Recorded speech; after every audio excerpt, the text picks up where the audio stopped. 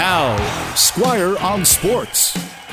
Okay, I don't have a major problem with anything Jim Benning and the Canucks did in free agency yesterday. There was really only one contract that seemed a bit out of whack, and that was the one they gave to former Winnipeg defenseman Tucker Poolman.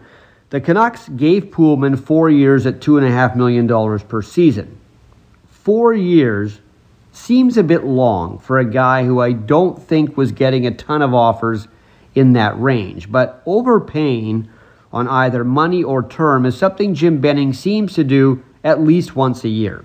Poolman is an okay defenseman, and with Vancouver, he just needs to be solid in his own zone. The Canucks already have enough blue liners who love to attack offensively while leaving their end of the ice exposed. That only works if you have another defenseman out there who can cover for them. That'll be Poolman's job.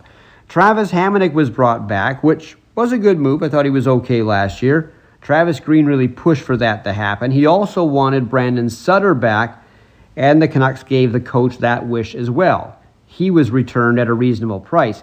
He'll drop to fourth-line center if everybody is healthy, and that's perfect for Sutter. And with the addition of Jason Dickinson, who will be the man in the middle on the third line, it means the Canucks could use all four lines more often than last season.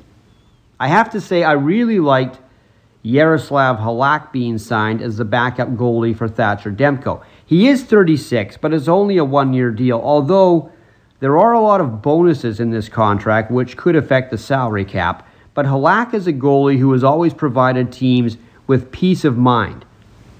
A lot of players were signed for the Abbotsford Canucks who have NHL experience. That'll help the Canucks be pretty good down in Abbotsford. Also, it should help their depth issues as well in case of injuries. And most importantly, it appears that enough money was left behind for Elias Pettersson and Quinn Hughes when they get their new contract.